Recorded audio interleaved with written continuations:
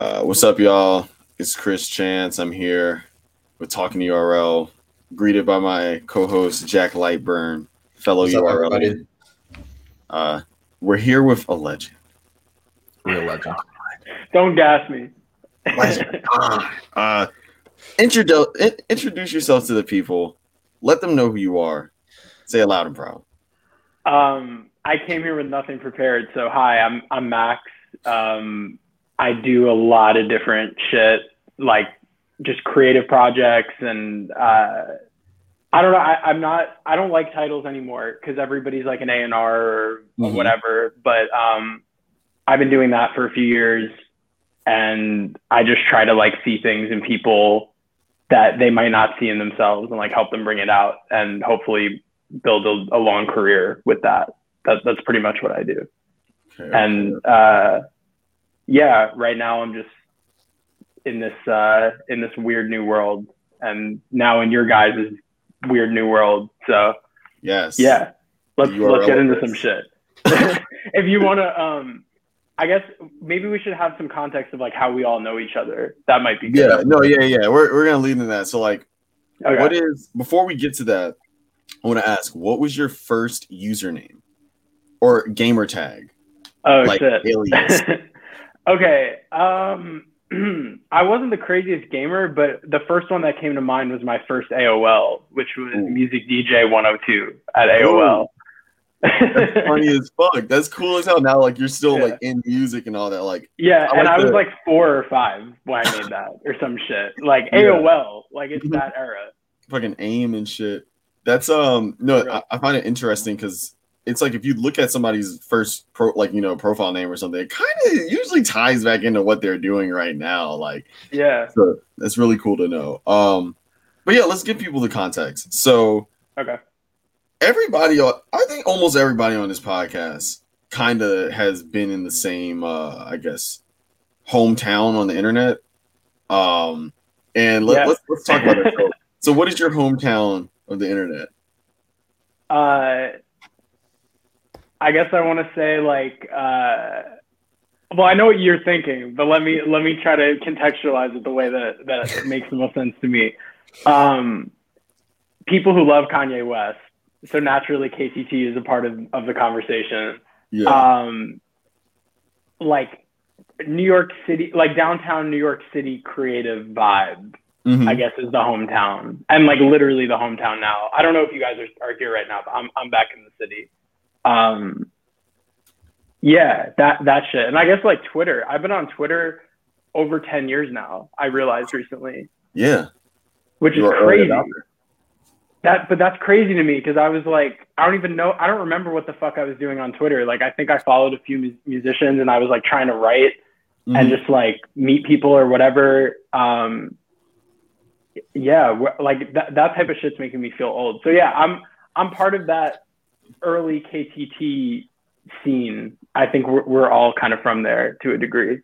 Yeah. And I never talk about this shit publicly. This is probably the only time in my life I'm ever going to talk about this. Okay. This is funny. Anytime I talk about it, people are like, all right, let's talk about it. But I didn't. Do you want to dive into it that much, or do you just want to kind of gloss over it in terms of like? Oh no. We could totally talk about it because we all met through there, and that's how I met Jason Seidman. I feel like more people that we all know were on it, but like we didn't necessarily meet on there. Yeah, you know it was like we find out later on, like, oh, you was on there too, like. Yeah, it like, just seems like the communities through there. The communities are kind of built outside and in and around all of it. Yeah, and everybody just went to Twitter eventually, or like, or met similar people that knew other people through it, or whatever. But yeah, definitely that was the scene, and like. A lot of crazy shit has happened from KTT. Like even Haji, like starting there with his music or whatever. Like that shit has really been tripping me out the last couple of years. The more people that I realize are from there. Yeah, no, it is. It's like I don't know. You start it's kind of just like I said in this last podcast. It's kind of like a fraternity. It's like everybody's like low key and like Kappa T or something. That's hilarious. Like I find it to be very funny because I mean, like, it leads to all different types of places. You know, I talk to musicians, I talk to, you know, I mean, like models, directors, blah blah blah. And you do a lot of things, but one thing I really want to talk to you about, Max, I've really been wanting to talk to you. I've been looking for.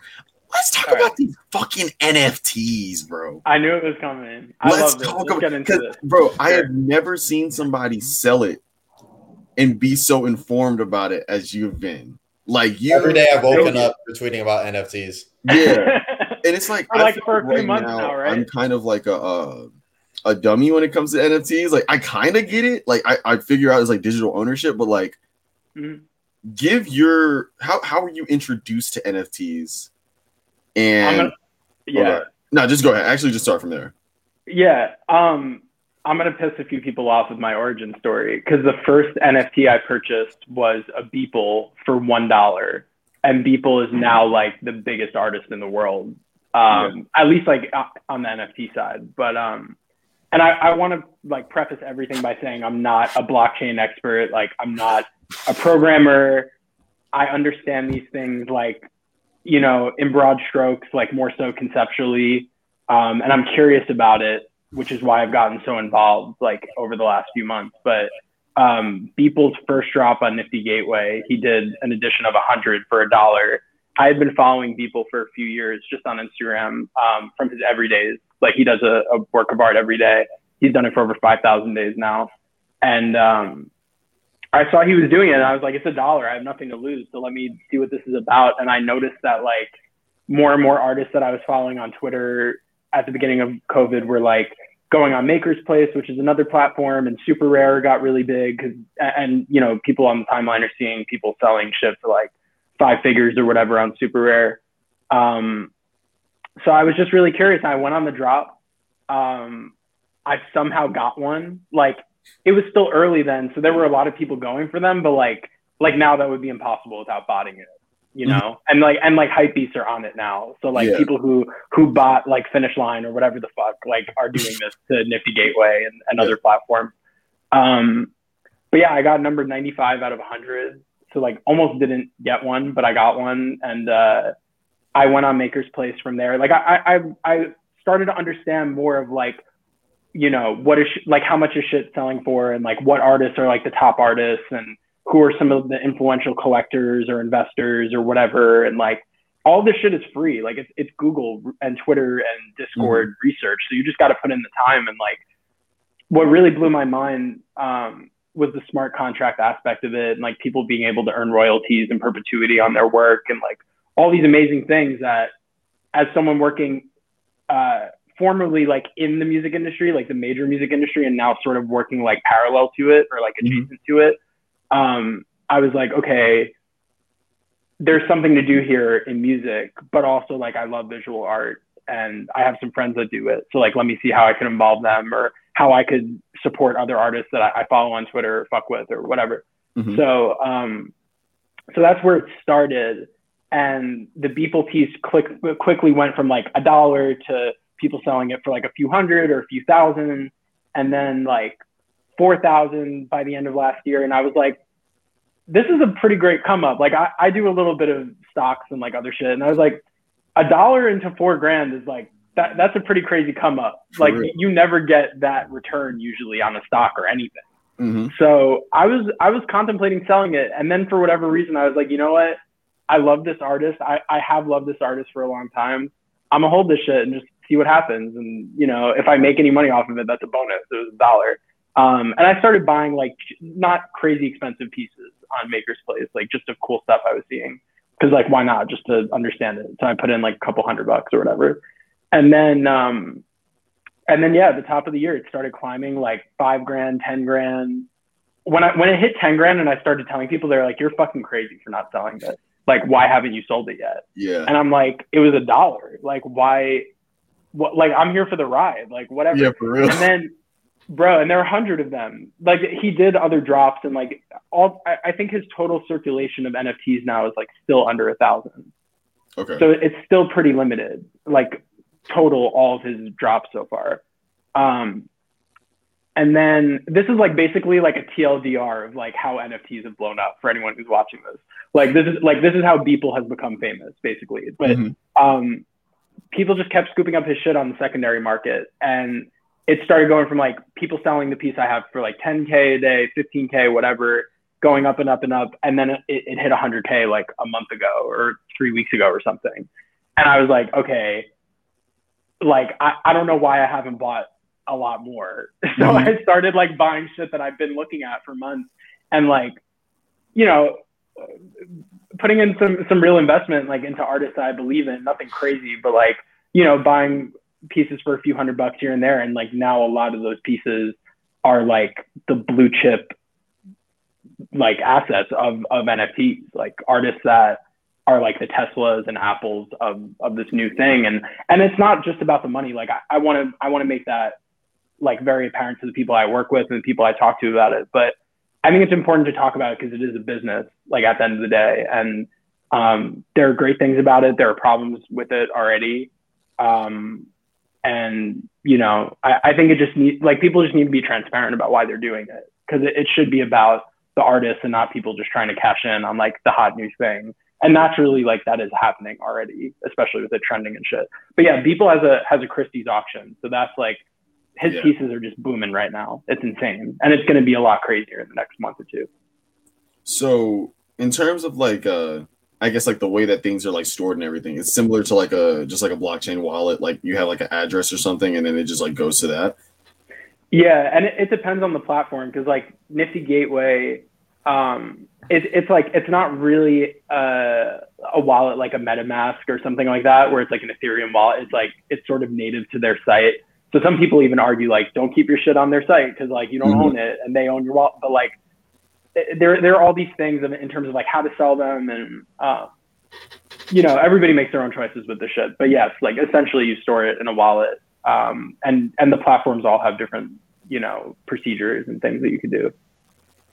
Got you. It's like when I first got into, I guess, like, you know, trying to research it and all that, I saw the art aspect and all that, but then I started getting confused with like resources, like, or like explain how like an art, like, it's hard for me to even like explain my question because it's hard for me to like, but it's like, okay, like a certain person can sell a service or something that they're doing at like on blockchain or something like that, or like a certain resource, a digital resource. Like, yeah. So it's crazy because we're gonna watch this back in a few years and be like, this was like a crazy moment to document. So the phase we're in right now is what I'm calling the collectibles phase. And by like, all this shit is my opinion. Like I'm not the number one expert on this shit. This is just my opinion, like what I've learned over the last few months. What I feel right now is a collectibles phase where people are essentially investing in tradable assets. So like, if I make an NFT tomorrow, whether it's like an incredible drawing or painting or digital work, or like, you know, the laziest thing you can imagine, essentially selling that thing as an NFT or attaching the blockchain smart contract to that image or that thing, like you're creating a tradable asset of like what the Max Kolczynski brand is or whatever, you know, or in another, or a Beeple or whoever. You don't own the art unless it's stated like, you know, when you purchase it. So like, for example, like I can't make copies of the Beeple artwork and sell them, or I can't use them for like an album artwork for an artist I work with or whatever, you know. That's what I mean by the collectibles phase, is like people are essentially trading assets from different brands or people or artists or music, whatever. It's like a stock in that, like there's cultural capital, and the supply and demand really determines the price. Like you're not trading, like in most cases, something that goes beyond the smart contract. Some people are attaching physical items to them, like, you know, merch, or something I really want to do is vinyl records. And I think I'm going to wind up doing that very soon, which I'm excited about. Like events, like concert tickets. A lot of people are predicting like this could really disrupt the resale market. experiences, like maybe like backstage passes for life. You know, if an artist were to sell, like a musician were to sell one for like, you know, hella money or whatever. And there are artists on Nifty Gateway or other platforms right now that are attaching, like Beeple has done a few physical like frames and different things.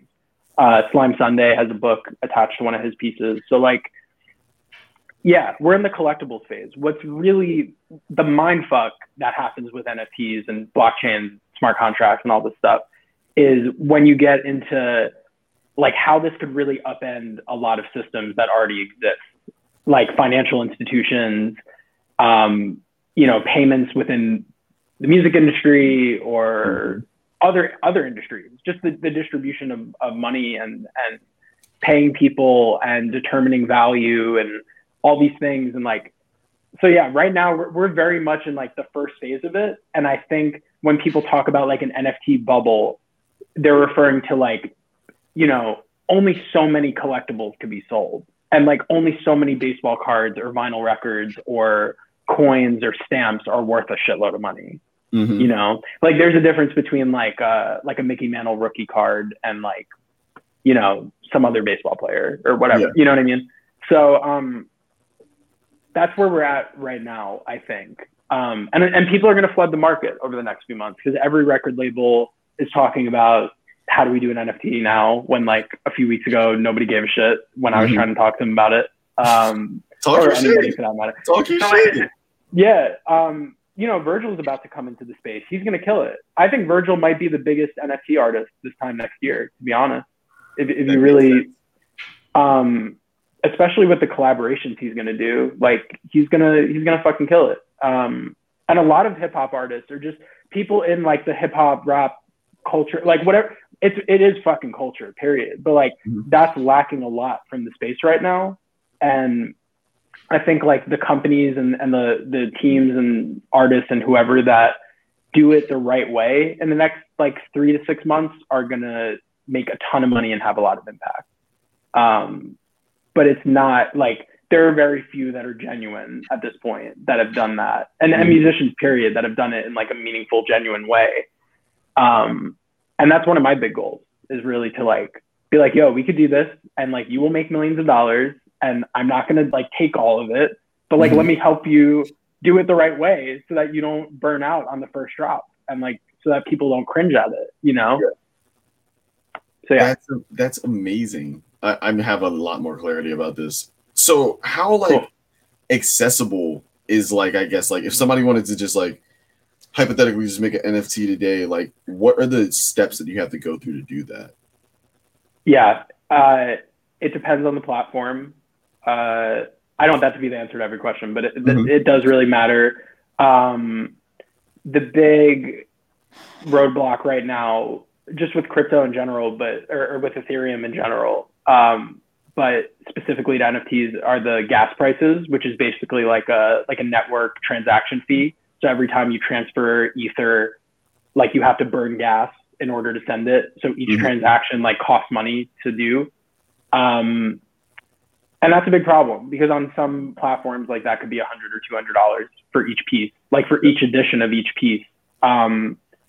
So, you know, there's kind of a high barrier of entry already, like in 2021 for this right now. And people are working on that. There's something, it's way more intricate than I can even understand, but there's something called Harmony Protocol. They're working on like a solution to basically have NFTs like sitting on, and these transactions as a whole, like sit on top of the main chain so that like there's still Ethereum transactions, but like you don't have to pay the same fees.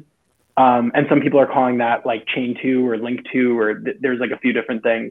So it's being worked on, but that's a big thing. So like, yeah, you do have to have some upfront capital. And I say to people, like, you have to build like momentum in a community and people that want to invest in your work. It's like anything else, you know, like just because you make something doesn't mean it's worth anything to someone else. Like it could be worth $6.6 million.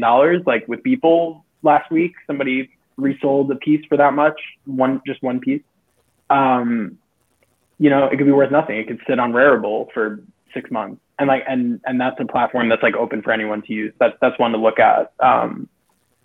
Not my favorite personally, but like, you know, and there's also the whole gatekeeper thing. It's like getting on a Spotify playlist to a certain degree. It's like not everybody could drop on Nifty Gateway. It's too poppin'. Like even like big people can't drop on there anymore because they're late now. And like, you know, they're doing a lot of shit. And the same with Super Rare. Like there are great artists that I know that haven't gotten in yet.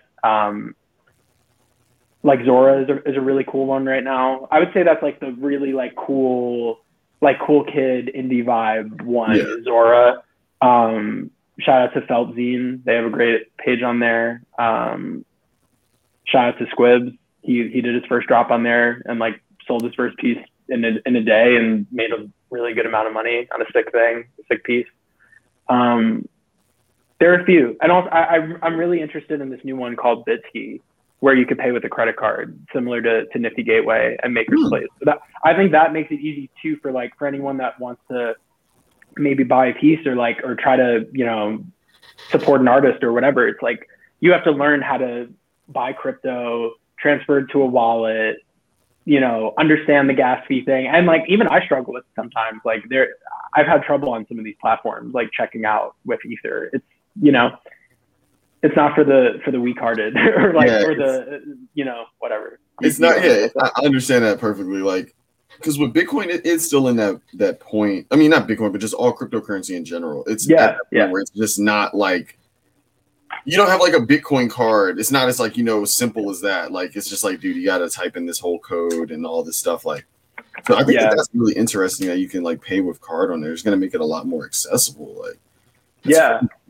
Yeah. It makes it really easy to get into some of these new drops. And that's why Nifty Gateway, I think, especially right now, is just fucking booming because like there are drops almost every single night of the week. And like, if there are open editions, which basically means like, it's not like you have to get on the drop the second it drops and like it's limited, like whoever wants to purchase it within a certain window of time can. And the last time people did that was like in December, for example. And he sold like, I think, close to like 1,000 copies of like 3 or 4 different pieces.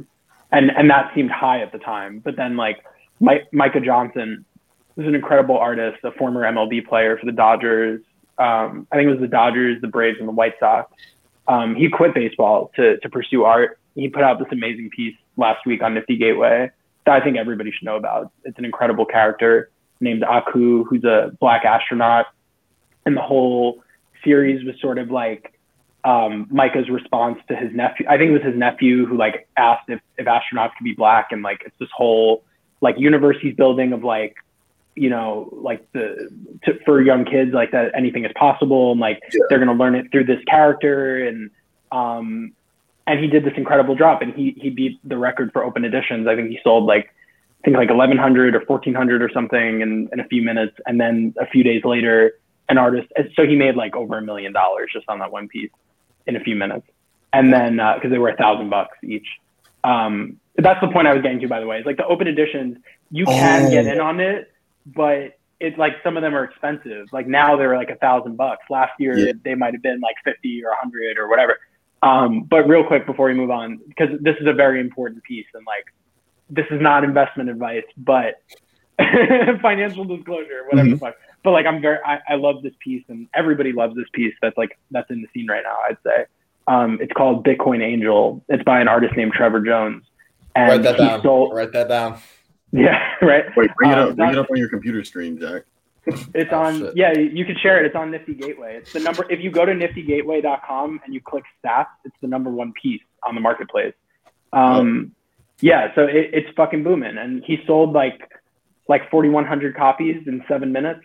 At $1,000 or no, at $777 a pop. So he made like some fucking crazy amount, like 3 million or 4 million in 7 minutes.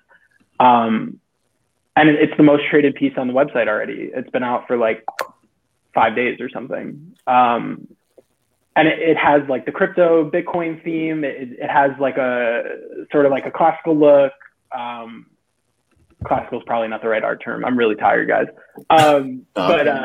No, it's a great piece. And like, I think this one, if you're bullish on Bitcoin, like you should be bullish on this piece because there's another giveaway when Bitcoin hits 77 grand. Like he's gonna give away like a custom drawing or something like that.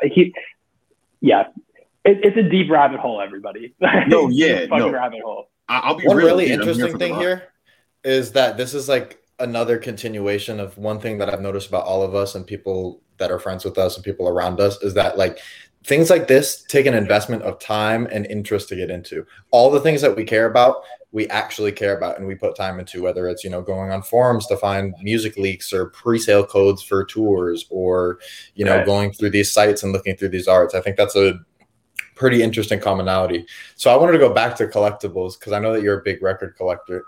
I wanted to talk about your record collection. Do you have any specific favorites or any you want to talk about? Actually, take us on a tour. Yeah, take us on a tour. Oh, sweet. Whoa. Wow. Whoa. Yeah, I need to fill up the bottom shelf, but yeah. Okay, show pretty us. Good so far. Do you have your favorite 3 on standby, like where where they're at, or they're just hidden? I can't pick 3, dude. Because and it depends. Like when people come over or whatever.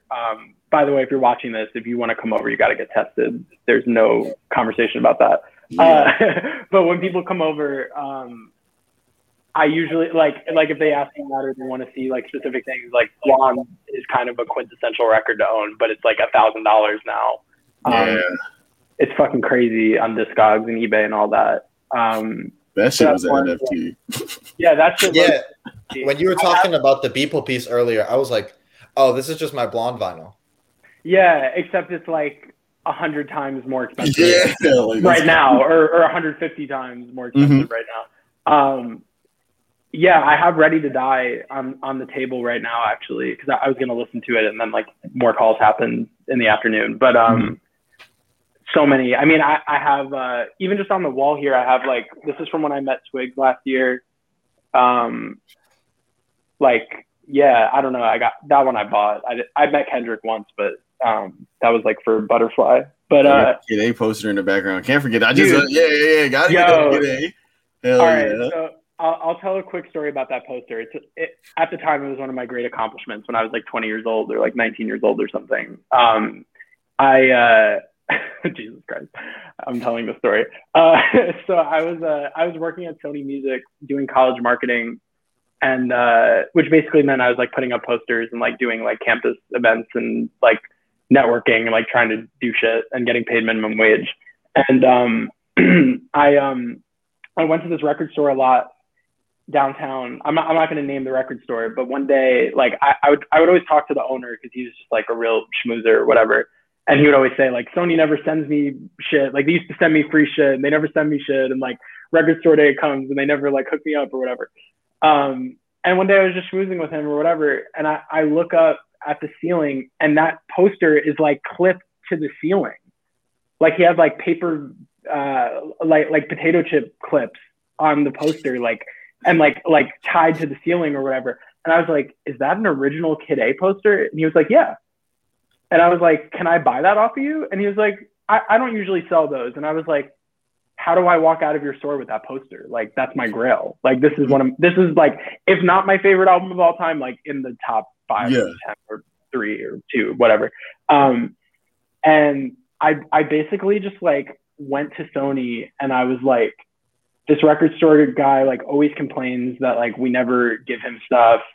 And like, he's just like, every time I come in to put up posters, he like gives me a hard time. Like, can you just give me a bag like full of records or like full of like promo shit that I could give to him?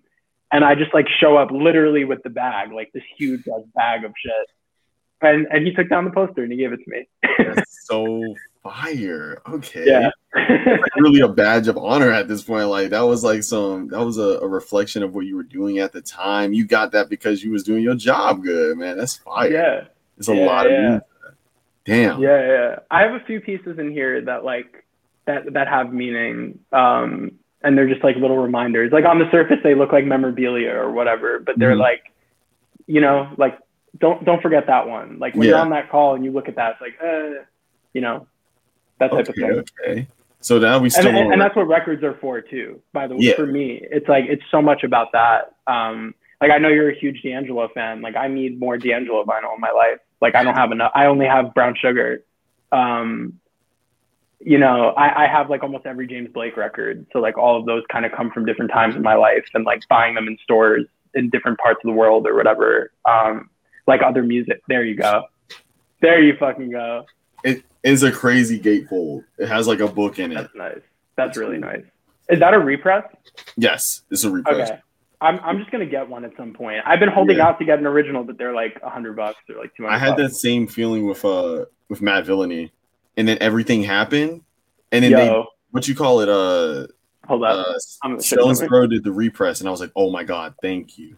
Like, you know how that's how I am with the because of the internet vinyl. I'm not gonna buy a repress. I have to get the screenplay. Have to. You gotta get this. Well, which one are you trying to get though? Are you trying to get not the tour one, just the original pressing? Oh, okay. I thought you were trying to get that Roscoe wetsuit. For real, bro. That shit, that's impossible. I have the bootleg. I have two versions of the bootleg and the screenplay. Wow. And dude, I've sold some stuff.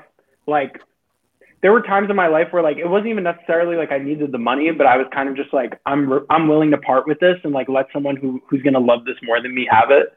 Mm-hmm. So I've sold like a few things over the years, but yeah, I have all of those, and one of them is still sealed actually. One of the bootlegs. Nice. So, yeah, but this is an important record because I bought this on a work trip to LA. This is an original, and you look at the Amoeba sticker. Where is it? $9.99. That's what I paid for this like 3 years ago at Amoeba in Hollywood. I think the receipt's still in here somewhere. I kept that for whatever reason, and like, you know. No, you have kind of glad. But your reminder. But yeah, like I was at I think I was at the Capitol building in Hollywood because it's like right down the block from there, and like someone that I used to work with had just moved around there, so like I was kind of like in between shit, and I popped in there and I saw this, and I really thought of Jason because this is like one of Jason's favorite albums. Like, and he put me onto this album heavy. Like Kid A too, honestly. Like he was really just like, you have to. What's his name on Case? Wasn't it like Mad Villainy something? Yeah, it might have been. It was Mad Villainy. I remember because he had the Mad Lib. Oh wow, the receipt. Yeah, it's like so random. Yeah, the Mad Lib Abby on that mug. No, yeah, it was something interesting. Like I feel like I don't know when you see like when you walk or like say like when you on a call, right? Yeah. And you see somebody's background and you see they got the record, like shit all in the back. You're like, oh, this is someone of culture. Like, we can have a talk. That happened with me on a work call. Like, and that'll happen in music, but like a dude that I didn't really, I didn't expect him to be into it. Like had a great, like, you think My Shelf is sick. He had like double the amount. I think like his dad gave him a bunch, but it was sick. I love talking to people about this stuff, and these are the things that like they're just things, and they're obviously like material goods aren't the most important things in life, but like we all appreciate, at least us three, like all appreciate certain collectibles or certain whatever from different artists or different times in our life, and it's like this is like the shit we're gonna have our whole lives. Like I don't ever think I'm gonna sell my records, like unless I really have to. It's wild, man. No, yeah. It's like, why? Like, I feel like if you're into music, it's kind of like like you start off with like having the perfect iTunes library. You know what I mean? Like all of your artwork is perfect, blah, blah, blah. And you're like, I actually need to hold this. I need to have this, like, I don't know. I have to like, I binge with vinyls. Like, I'll basically have like probably a month or something. I'll just go crazy. I'll probably buy like 10. And I just got to stop for a while. I'm like, okay, cool. Like, but it's really fun going to those because it has like a thrift aspect to it also. Like, because you can obviously go get new ones and shit. You can go to Rough Trade, you can get the brand new shit. But if you go to those really old, random ass, like record shops, like I went into one a few days ago. I found like this the Roberta Flack Feel Like Making Love record for like $10. Hell yeah. Some Stevie for like 10. Like, you gotta have Stevie. I have almost every Stevie now. That took a few years. Ooh, that's fire. And they're not even that expensive. Like you could I got a brand new copy of Hotter Than July, still sealed at Bleecker Street Records right before COVID for like $10. Wow. I couldn't even believe that it was still sealed from like what year did that album come out? Like 80 something? Like 82 or 84 or something? Yeah. Like shit, like that's one of my favorites. Yeah. And a lot of them are really cheap. Like you can get Intervisions for like $8, $10. I think the whole vinyl market has really gone up though since COVID, which is kind of interesting too. But speaking of vinyls, Max, do you own any Daft Punk? I don't think. Have we talked about this at all, Chris? Yet? Have we talked about Daft Punk? No. So Max, we can start with your morning. We can start with your Daft Punk collection, then we can transition to Daft Punk itself. The Daft Punk collection. I have, if you own any. Yeah, I have 3 Daft Punk records. I have Discovery, probably like a repress. It's not like a special copy. I really want the Japanese one. I tweeted about that today, actually. Grail. That's a Grail.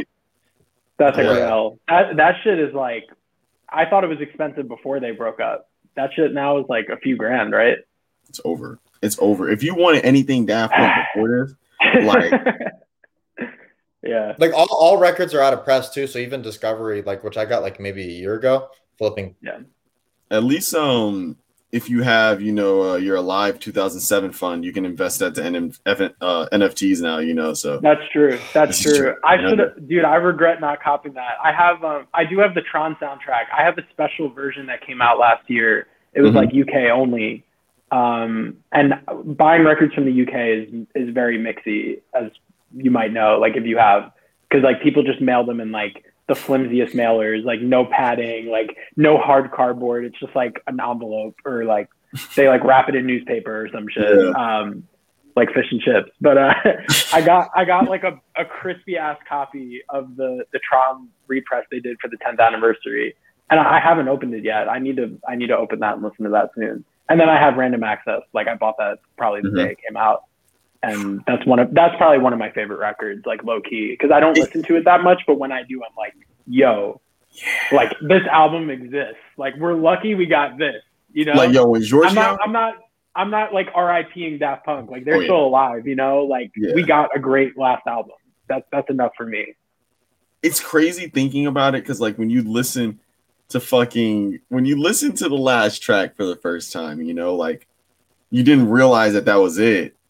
That was over. Like that is one of the most like beautiful endings of an album now. Like it was already amazing then, but just thinking back at it now, like, wow.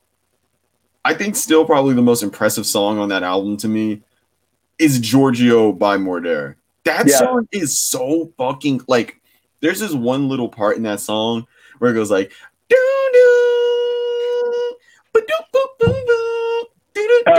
that shit has been in my head for like the last fucking like 8 years now. Like, but oh my god, those string arrangements are crazy. Like I mean the whole record. People who were on Twitter talking shit about that record the day they broke up, I was like, how do you not like this? Like, do you not like Pharrell? Like, do you not like guitar riffs? Like, do you not? You don't like Niles Rodger? I don't get it. Yeah, you don't appreciate Niles Rodger?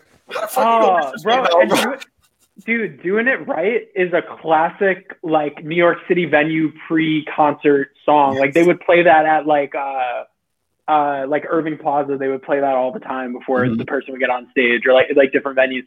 That song, those 808s fucking slap. Like, I don't know, bro. Yo, I don't know what they were doing. Because, like, yo, when we think about it, because I remember, like, yo, if you're a real Daft Punk head, if you a stan, you remember watching the Collaborator series. You was watching every one of them shits every week. When Pharrell was talking about that drug, I was like, wait, these niggas is on some whole other shit. They drugged Pharrell, and they got the best performance ever from this nigga. Like, are you, okay, I know Get Lucky is the best pop song of the decade. I understand. It's like, okay. But it's like, Lose Yourself to Dance. Yeah. I don't know. I'm one of those people. Like, I guess like Lose Yourself to Dance and Get Lucky is like Blonde and Endless. Like, which one do you like? Or something? Like, I'm big. Like, that's a bar. That's an incredible comparison. It's a bar. Like, you know what I mean? Like, so what is your? What are you going with? If you in the club right now, you have to play a song. You're in your 70s. Like if I have aux, which one am I playing? Yeah, which one are you playing? The thing with Get Lucky is it was so overplayed that a lot of people will never fuck with it because of that. So like Lose Yourself to Dance just has a different vibe to it, but Get Lucky is the one, The way that shit starts at like they was on something. I don't. Yeah. They're fearless. That's something I want to say about Daft Punk. Like they were absolutely fearless with their creative choices, especially on the first couple records. And like, I was actually listening to Discovery the weekend before they announced the breakup, because I was just looking at my shelf and I was like, what am I going to play?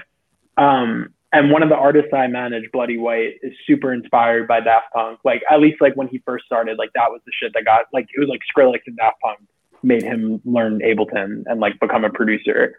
And I was sitting right here and I was listening to Aerodynamic, and I was like, it was just so experimental and like so it like gives you such a palpable like human feeling of like, what the fuck is this, but also like it makes perfect sense, you know what I mean? And like when that guitar comes in out of nowhere, it's like stupid. It felt like a roller coaster. It's like they're jerking you all around, like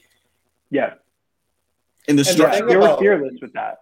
The thing about Discovery too is that that might be like top 3 or 5 most timeless albums. If you play it for anybody and you ask them to name a year for it, nobody's gonna get it right. Nobody. Yeah, that's true. That's true. It's that album. I think we lost him for a second, but I'll fill in for him. But yeah, the thing with Discovery is like the day I play that for my kids, I could lie to them and tell them that it came out like in 20 whenever I have kids. And they probably believe it. Yeah. Because the way that they mix the textures of sounds on there and just, it's unbelievable. It doesn't sound too dated when they're sampling rock, and it doesn't sound too early 2000s with the poppier sounding songs. It doesn't fit into any mold or any box. It's like a Dr. Dre album in that sense, where it's like, it's just so clean that you could play it at any time and it still work, or even Dilla for that matter. It's like, it's like always of the times in a weird way. That's the music that I love. Like, and not to sound corny or like, that's what my career is about or whatever, but like that's what drives me like to continue working in music, because it's like the industry is not the prettiest place. And like, and I do it for that reason, is like to try to accomplish that thing. And that could take a fucking long time. I think you're probably figuring that out right now, Chris. Like putting out music and like and like doing it, like actually doing it. It's like it's an exercise, right? It is. It's like I work. I'm a copywriter right now, so like I work. I write a lot, and like when I started doing that, it got me way better at rapping because I'm always writing now. And it's like I guess. If I had to do like if I had to write some lines or something, I'm gonna have to come up with like fucking 40 different ways to do this shit, right? So it's like if I'm doing that, like rapping, this shit is easy now. Like I'm just gonna but it's really cool to like be in that position, because right now we just did the first drop, everything rolled out and stuff, but it's like there's a lot that we learned. There's a lot of shit that we didn't know. Like there's a lot of logistics and all that to this. So I commend you for wanting to make that an easier process for the artists that you're working with, for real. Because it's just like, it's a lot when you're trying to make the music. You got to do all this other crazy shit. So, and also thank you, Jackathy, doing everything you need to do. Make sure he doesn't steal your publishing, bro. Yes. Max is definitely always... Max has always definitely been somebody who supports artists and will go out of the way to spend money on artists. Is there any artist that you felt you've ever supported too much, or like anything in retrospect where like if you could clean up like the timeline? Because there's definitely CDs that I bought in the past. Like I have like 2 not ASAP Rocky, ASAP Ferg CDs, and I was like, I don't think I will ever consume either of these albums with this CD ever again. And I don't know what I was thinking when I bought them. I was just probably, bro, that's a New York legend. Yo, come on, bro. Love to Ferg. He's so nice. I wish I went back and bought his first album, because that shit bricked. Or not Trap Lord, like the first like. Can we talk about Trap Lord though? Yeah, I mean that one. Talk about Trap Lord. That one aged well. I mean, it's not my favorite of that time, but it's a great record. People don't really. I think that the most interesting thing about it is that it was really one of the last projects that. Well, it really was the last project that Yams had heavy involvement with. Like, I think about that album. Trap Lord is really. It felt like an ASAP Yams album, and he was living vicariously through like Ferg was able to like get Yams's vision out so well, but like we love, like, bro, everybody in Coral Studios knows that, like, bro, we would sit on Skype and, like, before Discord where you could just play music, I would sit there with my phone to the speaker and we would just listen to, like, the track. Like, and what would the modern version of that be? Like Die Lit or some shit, or the self-titled? Like, it was an album that caught us off guard. Like, we knew it was gonna be good, but I didn't know it was gonna be like something I'm listening to every day. Like, yeah. But yeah, I think his first album, you know, like when it came out, it kind of like, you know, ruffled. Always Strive and Prosper. That was it, right? Yeah, yeah. I bought the Best Buy. That's what I'm saying. I bought the Best Buy Deluxe Edition. I remember going to Best Buy. You can be today. It was one of those purchases where I was like, I probably wasn't thinking too far outside of, I was in Best Buy. They had physical CDs. I was like, well, I have money today. So what CD am I going to buy? Right. And I was like, I already have all these Kanye CDs. I already have all these Jay-Z CDs. Oh, new A$AP Ferg release. Deluxe edition? Best Buy only? Well. Why not? Yeah. So is there anybody like that for you? You're just like. Is there anyone I regret support? I don't think I would even say that publicly. Like, just because I don't want to shit on anyone. Let's reframe it. Regrets. Yeah, I was not shitting on A$AP. Yeah, regrets. Like, it's kind of harder. Let's say if somebody were to see your collection and they saw like your whole collection, not just the displayed ones, everything you've ever bought, ones you'd have to explain to them. You know what's fucking hilarious? I thought of this the other day. If iTunes counts, not CDs or whatever, does that count? I bought like some stupid fucking Family Guy song when I was a kid, like a Seth MacFarlane like Family Guy song or some shit when I was like 9 or something. That's like still associated on my iTunes, or maybe it was my old iTunes. I don't remember, but like dumb shit like that. I mean, there are a few artists like actually I'll say this one publicly. There was a group called Carmen, like Karmin, and it was like some pop shit that like, I don't know why I bought that CD. I was like probably in middle school or some shit. I do have like a soft spot for pop music, but like, yeah, that one did not age well. I can say that confidently. Carmen. Bad. I bought a Royce the 5'9" vinyl once too. I sold that. Really? Shit. Yeah. Shout out to Royce the 5'9". Shout out to Detroit. Yeah, it was like Success is Certain or one of those albums. Mm-hmm. I sold that album for sure. What was the first one? Like, what was the first vinyl you ever got? Or physical? That I bought? Yeah. Or, I wish I remembered my first CD. I'm sure it was like probably, because I have 2 older sisters, so it was probably like NSYNC or Britney or one of those. Because like that's what I remember from my early childhood. So the way I got into vinyl is my mom had a bunch of hers from like her college years or whatever in the basement. And when I was like, I want to say like 12, maybe 13, maybe 14, like somewhere in that period, it was probably like 13 or 14. I just like asked her if I could take a look at them and like maybe get a turntable and play some of them. And I'll always remember like one of the first ones I saw and the one that I immediately gravitated towards was What's Going On by Marvin Gaye.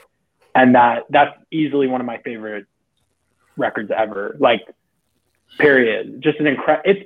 It's a story. It's like one song. It's so perfect.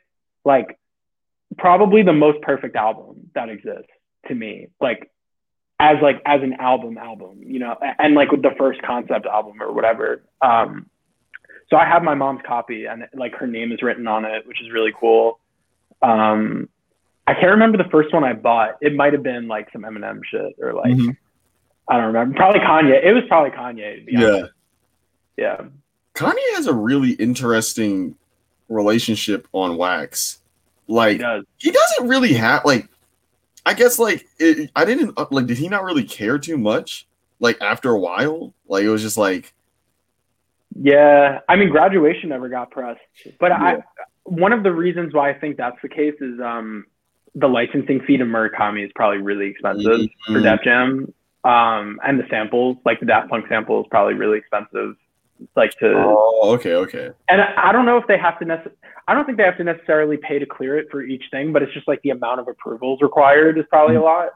And then Yeezus was supposed to come out on vinyl, but then Virgil, like this is what we would learn through KTT. Like someone pulled up on Virgil in like 2014 and was like, yo, where's the Yeezus vinyl? Like, isn't it supposed to be like a clear record and like a clear box? And he was just like, yeah, we scrapped it. So that's how I knew that like Yeezus was never coming, even though I pre-ordered it or whatever, and it never happened. And like Channel Orange never got, I pre-ordered that record. It never came out. I got an email from Best Buy one day or something. Yeah, Ye does have a weird relationship. Life of Pablo's not on vinyl. Yeah, not all of them are great pressings either. Yeah. What you said? As a Jesus is King is though, that's definitely on vinyl. I did not buy that shit. I bought it and it came in. I wasn't in even the sleeve. Yeah, in the PVC sleeve, right? I sold it. I was like, all right, word. Yeah. Yeah. Now I appreciate artists that really like go the extra mile, like do the alternate cover. You have the whole gatefold, the book, blah blah blah. Because like, yeah, it's amazing, bro. I would love for them to to press Graduation on vinyl. Holy fuck. Yeah, that would be incredible. I mean, 808s is a great example of a like it's a really good sounding pressing. I actually listened to that recently because it's been a while.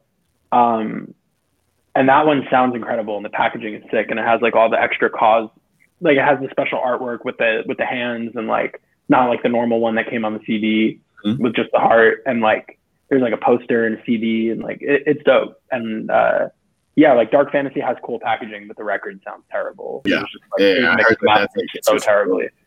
And even on I mean, it's super compressed, but like that's also Mike Dean's style. So like, you know, it's an aesthetic choice to make like a maximalist record and then make it sound like shit on purpose. But it's funny, bro, because like growing up, there was a like I just probably started understanding mixing probably like in like 2015, 2016, like because you know, like I grew up listening to My Beautiful Dark Twisted Fantasy on gummy earbuds. Like we just thought this was normal. It was like when you would get that fucking Dat Piff 192 right. That shit just like Rich Forever and like all those mixtapes that just like And then you remember clicking the screen on your iPod and it'll be like Dat Piff, like in the notes or whatever. Like that was a really interesting. Like I try to explain that to some producers sometimes because I know a lot of them like try to like they really like kill themselves in terms of mixing, in terms of like trying to make it perfect. And I'm like, yo, there are gonna be like people like me that appreciate it.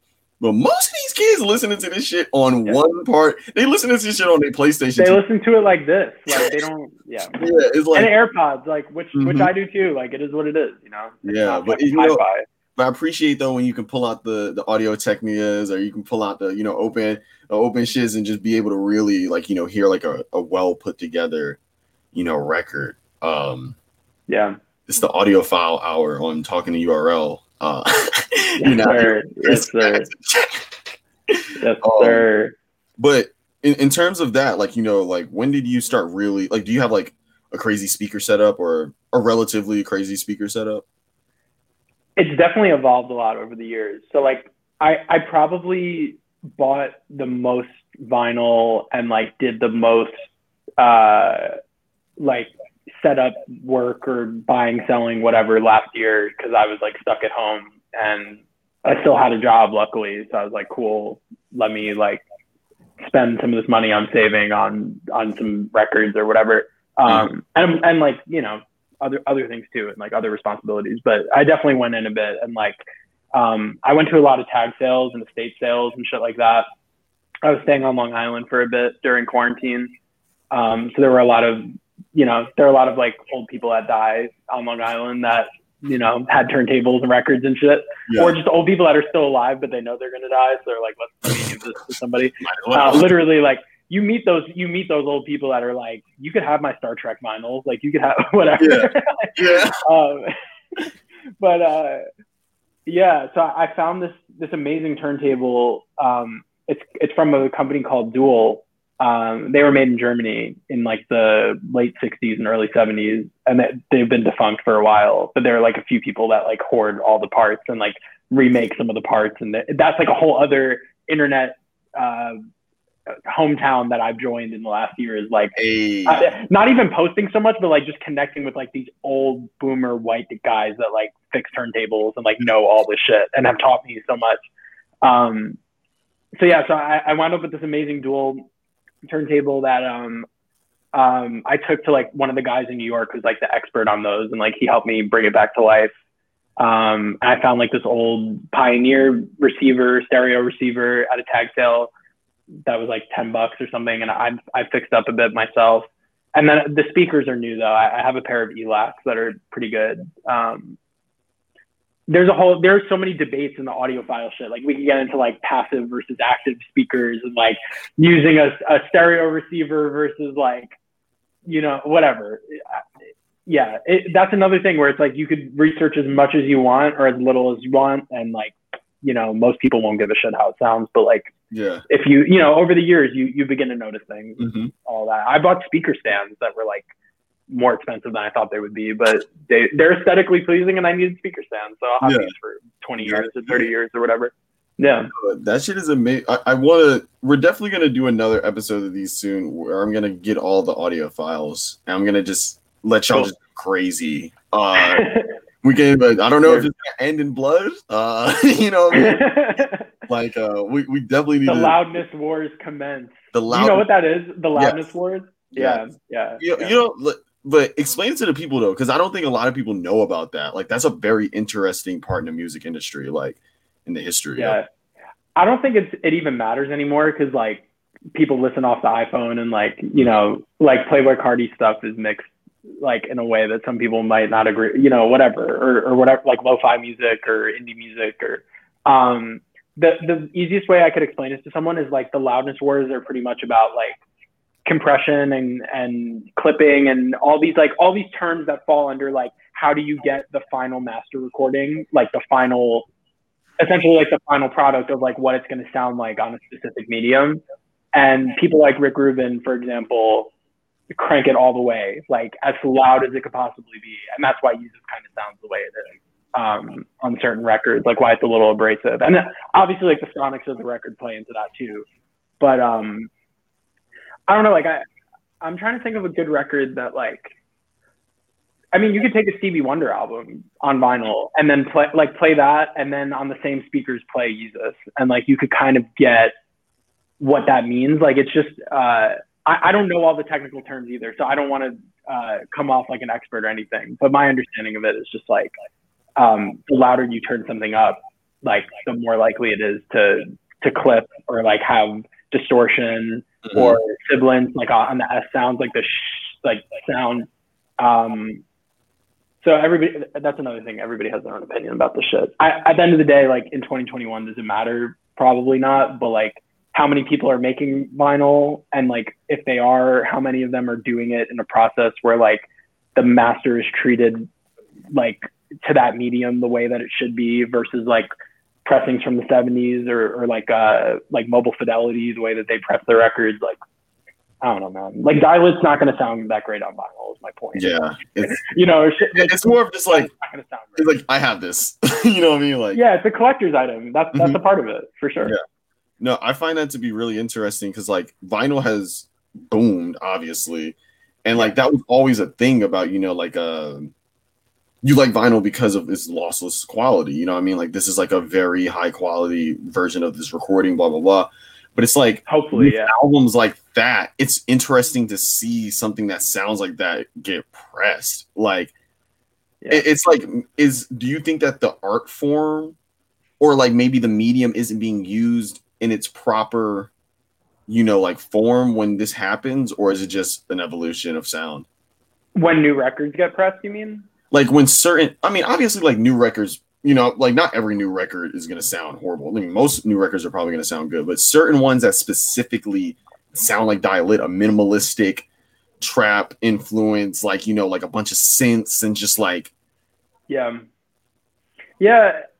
That's another subjective one. Like there's a lot of great electronic sounding records, like Discovery, I think sounds great. And I'm forgetting the name of the mastering engineer, but one of the guys who did like an early version of Discovery, not the latest repress that you'll get like brand new, but the ones that are from like the earlier 2000s were mastered by this guy. I'm fucking blanking on his name. There's like a handful of like famous mastering engineers in the vinyl community, and this guy was one of them. And like, if you go on Discogs, you'll see people like commenting RIP when he died and stuff because he was like a legend.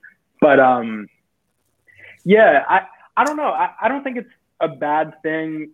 So one of my friends in LA who I was just talking to about NFTs was like, oh, this makes sense because like the collector thing and whatever. And we had a similar conversation last year when I was telling him I was buying a bunch of records.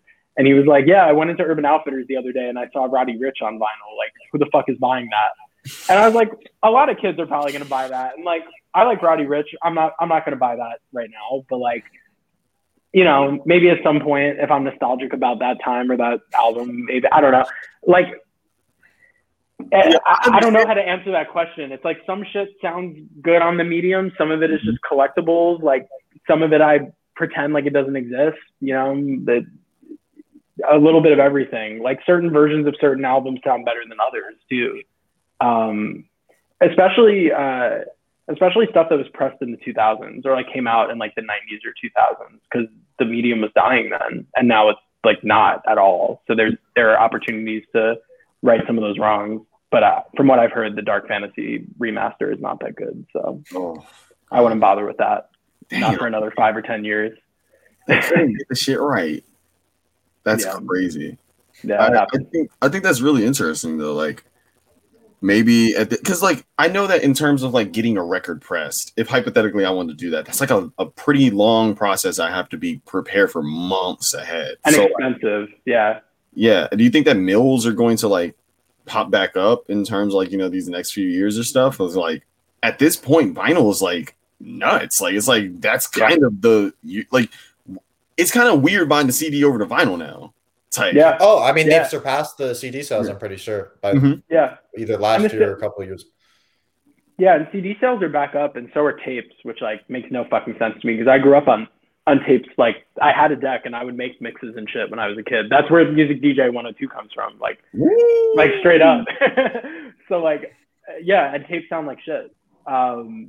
So I don't know why people are buying those other than to collect them. And I have a few, like I have Yeezus and like Tori Ma put out a special tape last year that I bought because I love him and like whatever. But the Soul Trash? Yeah, the causes of this instrumental.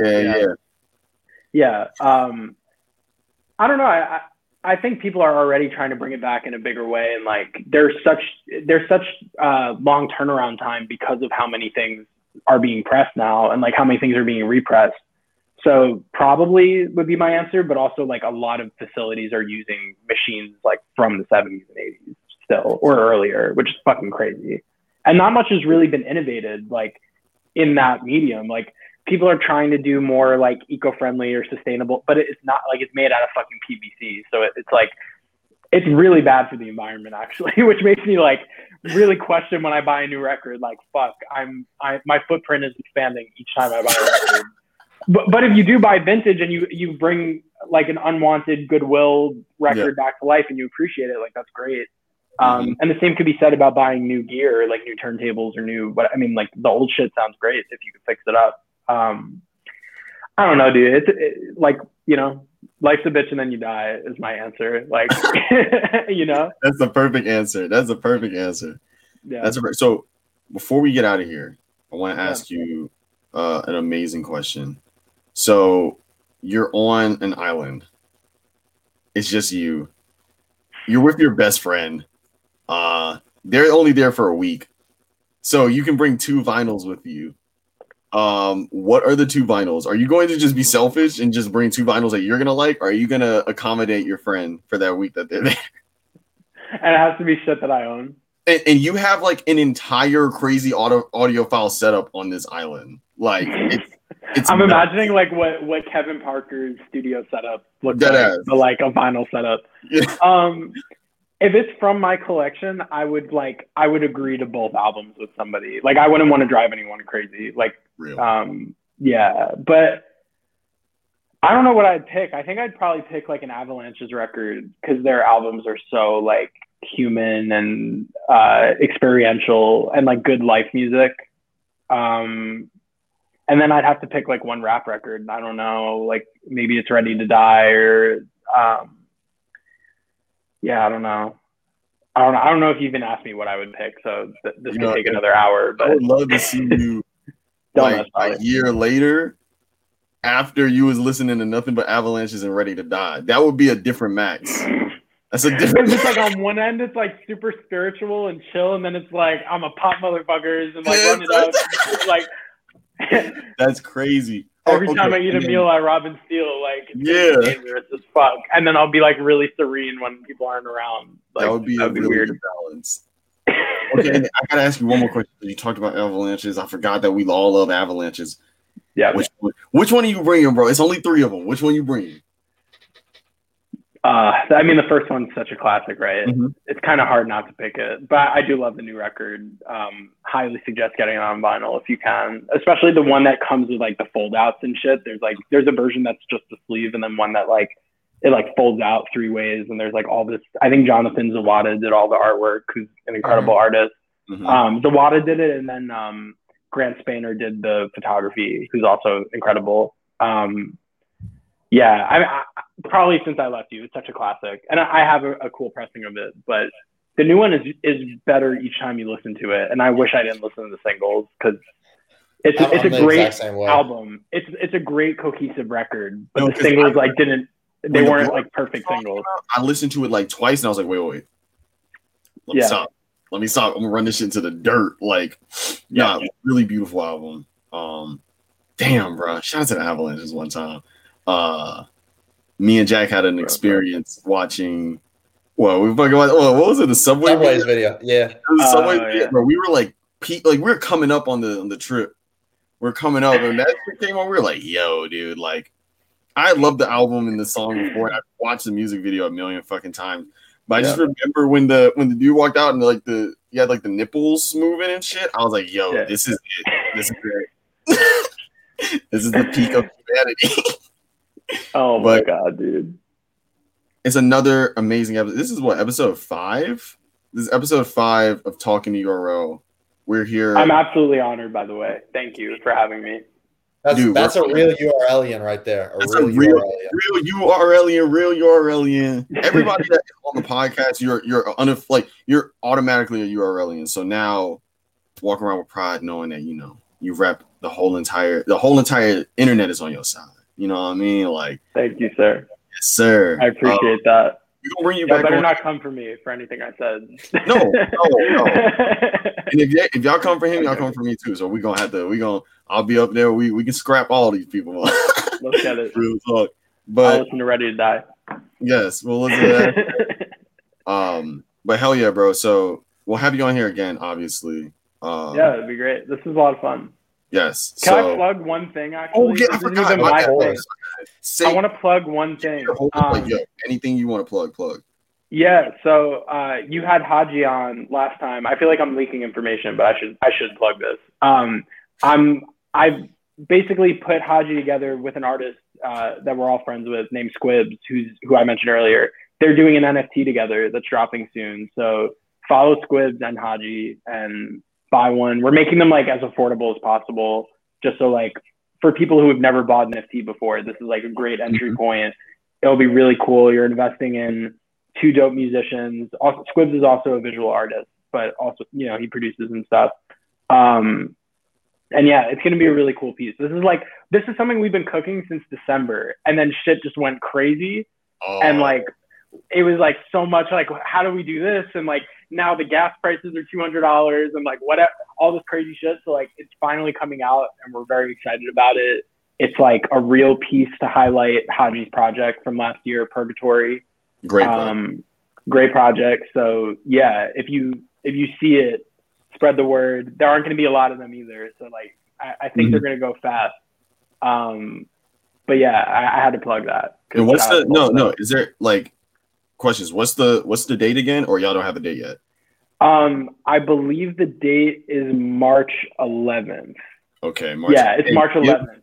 How do you spell Squib? Like, give their @s, like, so everybody. Yeah, so it's @Squibs is SQUIBS, and then I think on Instagram it's like Squibs HQ. But if you search him, he'll come up, and he has like a lot of cool like AR filters and shit on his Instagram.